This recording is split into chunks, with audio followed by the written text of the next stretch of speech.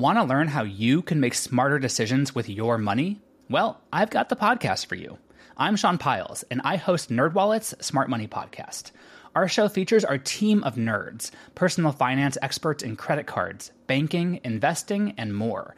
And they'll help you make the most of your money while cutting through the clutter and misinformation in today's world of personal finance. You'll get clarity on strategies to help you build your wealth, invest wisely, shop for financial products, and plan for major life events.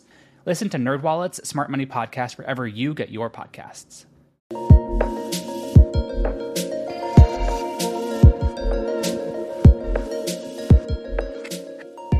On the 11th of December 2019, the government of Saudi Arabia launched the initial public offering of the Saudi Aramco Corporation onto the Tadawul Public Stock Exchange.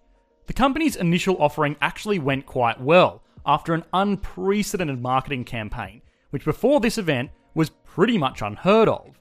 On the second day of trading, the company hit a market capitalization of $2 trillion, easily eclipsing even Apple, Amazon, and Microsoft to go on and become the single most valuable company in history.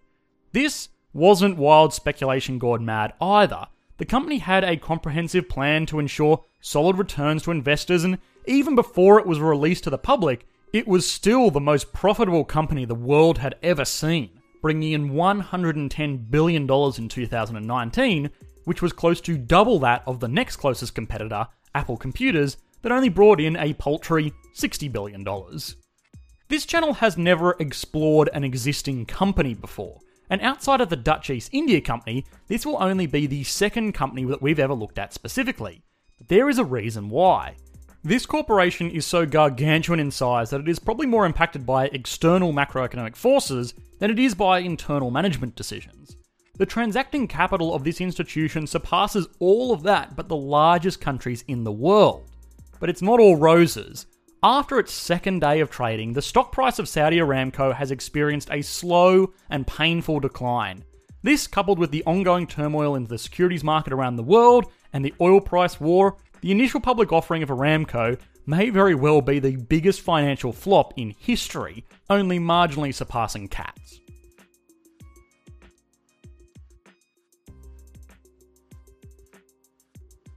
An initial public offering is something that you may very well have heard of thrown around in financial news articles or even in movies like Wolf of Wall Street, and for the most part, most of you watching are pretty up to speed with what it is.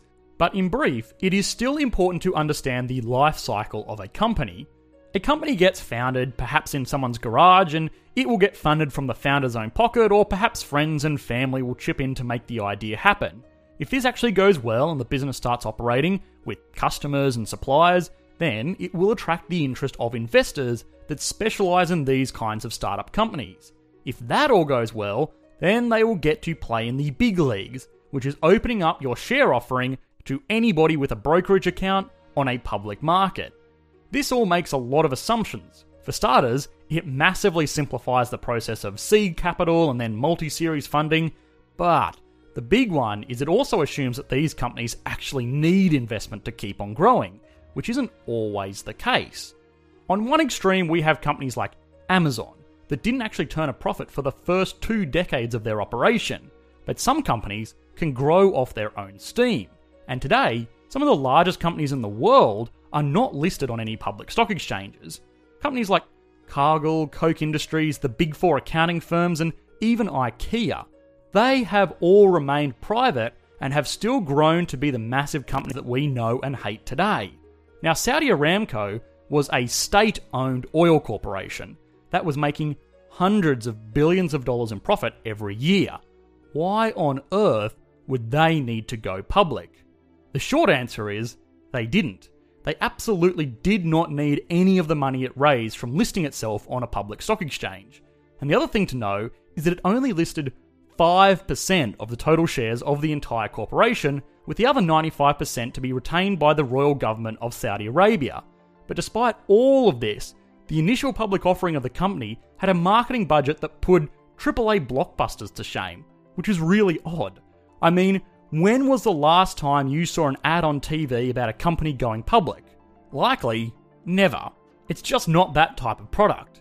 Investors that are in the market for IPO stock are going to know what is coming up, They will do their own research and they are not going to be swayed one way or the other by some highway billboard. To make things even weirder on top of that, all of the money that was raised during this IPO was not going to be used to be reinvested into the company like every single other IPO ever. It was instead going to be used by the government to invest into other projects, like building some infrastructure, but most importantly, building up a sovereign wealth fund. We have explored the idea of a sovereign wealth fund before on this channel with the economy of Norway, another oil-rich nation, which is today home to the largest sovereign wealth fund in the world.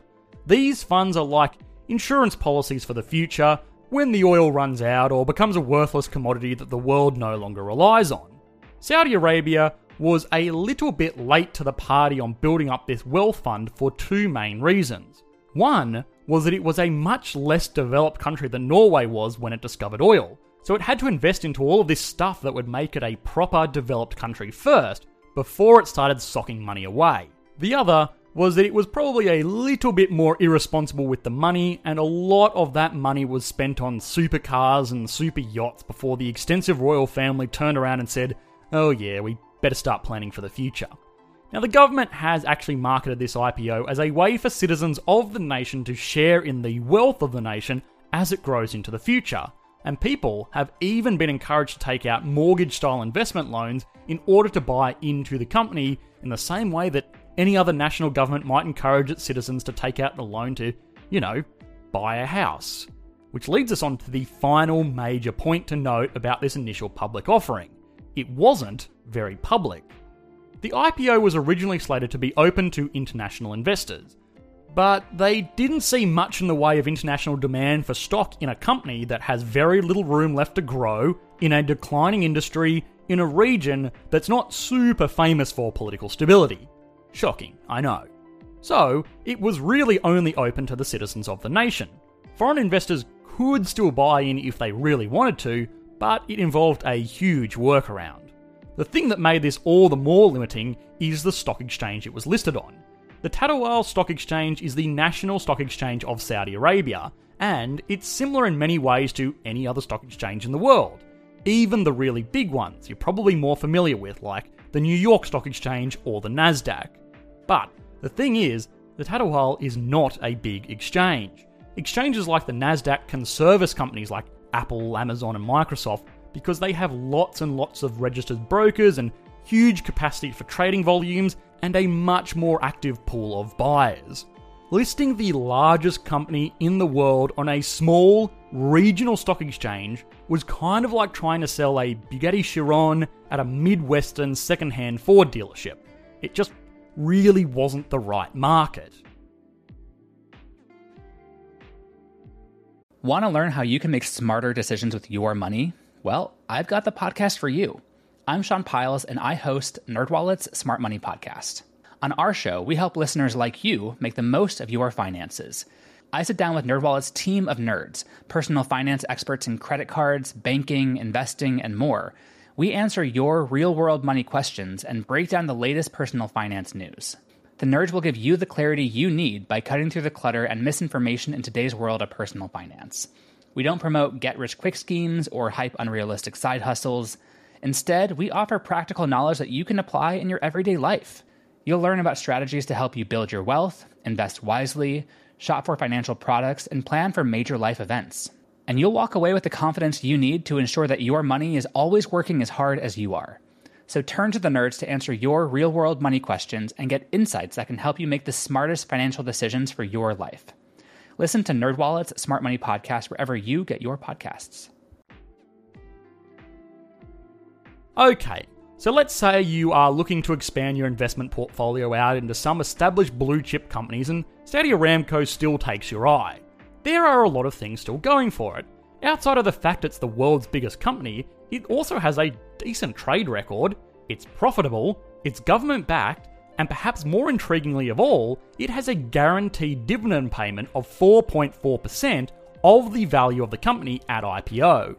And for those of you who are not super up to speed with stock investments, a 4.4% dividend return is very, very substantial, especially when it's guaranteed for 5 years after the initial public offering. What makes this all better is that the share price is actually now dropped by close on 20%, which means the actual yield is closer to 5% per year. This almost sounds like a no-brainer, especially in a market like early 2020, when it looks as if no companies will be paying dividends at all. But there are a few things to consider. The first is, of course, the longevity of the company. You don't make investment decisions for the next 5 years, you should really be making them for the next 50 years. And you do have to ask yourself, what will an oil company look like in 2070? I mean, I can't tell you, it's pure speculation, but it is an important question to ask yourself. Beyond that, you have to consider the investment risks. Market risk, liquidity risk, foreign investment risk, and sovereign risk. Market risk is the easiest to understand. There is nothing to say that this company will still be around in 10 years' time, given that the way oil prices and OPEC is going at the moment. It may just fall aside to more competitive multinationals. It's not likely, but we also thought that it was unlikely Lehman Brothers would ever have any troubles, so it does happen. I mean, I am sure the bright-eyed investors buying into the IPO in early December did not see a price war between Russia on top of the illness that must not be named, massively stifling the demand for crude oil. But again, here we are. Liquidity risk is another big one here. Despite the size of the company, only a small percentage of its shares are open to the public on a very, very small exchange. There is every chance that if you make a very large investment into this company, that there won't be any liquidity to actually sell those shares back for cash if you ever wanted to, meaning that while your investment looks great on paper, it's gone. Foreign investment risk is another big one, and there are two things that you will need to consider here. The first is that you may get taxed in both the country of your investment and then again in your home country, and this double taxation may be enough to make a good investment a bad investment. In the case of Saudi Aramco though, that's probably not a major concern. What may be is the currency pairing. To buy Saudi Aramco shares, you need to pay in Saudi Riyal, the national currency of Saudi Arabia, and the dividends are also paid in Riyal, and if you ever sell the shares, then you guessed it, you will be paid out in Riyal. The thing is, you are probably going to want your money back in US dollars or whatever your home currency is. So you will need to look out for the exchange rate. The first thing here is that every time you change your money back and forth, you are probably going to be charged a fee from the financial institution conducting this foreign exchange trade. And the other thing is, those currency prices fluctuate. At the moment, the Saudi Riyal is actually pegged to the US dollar at a fixed 27 cents per US dollar. But there is nothing stopping the Saudi government artificially lowering that price to make their exports slightly more competitive, but also making your returns far less profitable. This brings us neatly on to sovereign risk. This is the risk that you take that a government is not going to just nationalise the company you have invested in. Now, you take this risk by investing into any company. Even in the United States, there is nothing really to stop the government just turning around and saying, yep, this company here, this ours now. Of course, they probably won't do that, and there would be a huge outcry if they did, but they could, hypothetically, if they wanted to. In a country like Saudi Arabia, the same thing is true. There is nothing to stop the government going, well, we already own 95% of this company, sorry, we're just going to stop paying dividends and effectively make your shares worthless. And the thing is, in a younger nation with a more centralised and unchecked government, this kind of risk is much, much higher than it would be in the United States or Europe or Australia. All of this kind of makes it sound like a pretty bad investment, and for the most part, it probably is. It was probably overhyped through its marketing campaign, overinflated through loans to purchase shares, and then overextended for a company that didn't even need the money.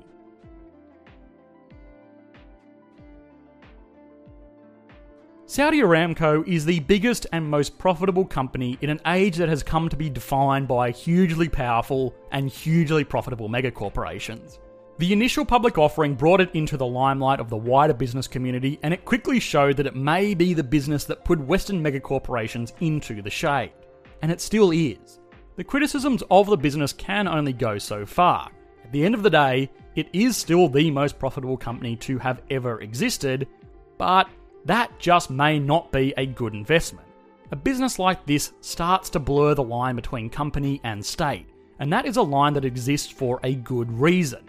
Businesses do well by doing well for their shareholders, and governments do well by doing well for their citizens. In the case of Saudi Aramco, the company is kind of trying to do both, by giving returns to shareholders and funneling money back into a state investment fund. Will it work out? Who can really say? It certainly hasn't got off to the best of starts, but it may very well be a matter of national pride at this point, that Saudi Arabia, a country that just 50 years ago was little more than a barren wasteland, is now home to the largest company in history. Hi guys, I hope you enjoyed the latest video. If you did, please consider liking and subscribing. A big thank you to our new patrons over on Patreon. As always, your support really helps out. I hope this topic has stirred up a little bit of controversy that we can talk about in the Q&A session hosted over on the Economics Explained Discord server and live streamed on the second channel. So if you did have any questions, queries or concerns, I hope to see you guys over there. Thanks, bye.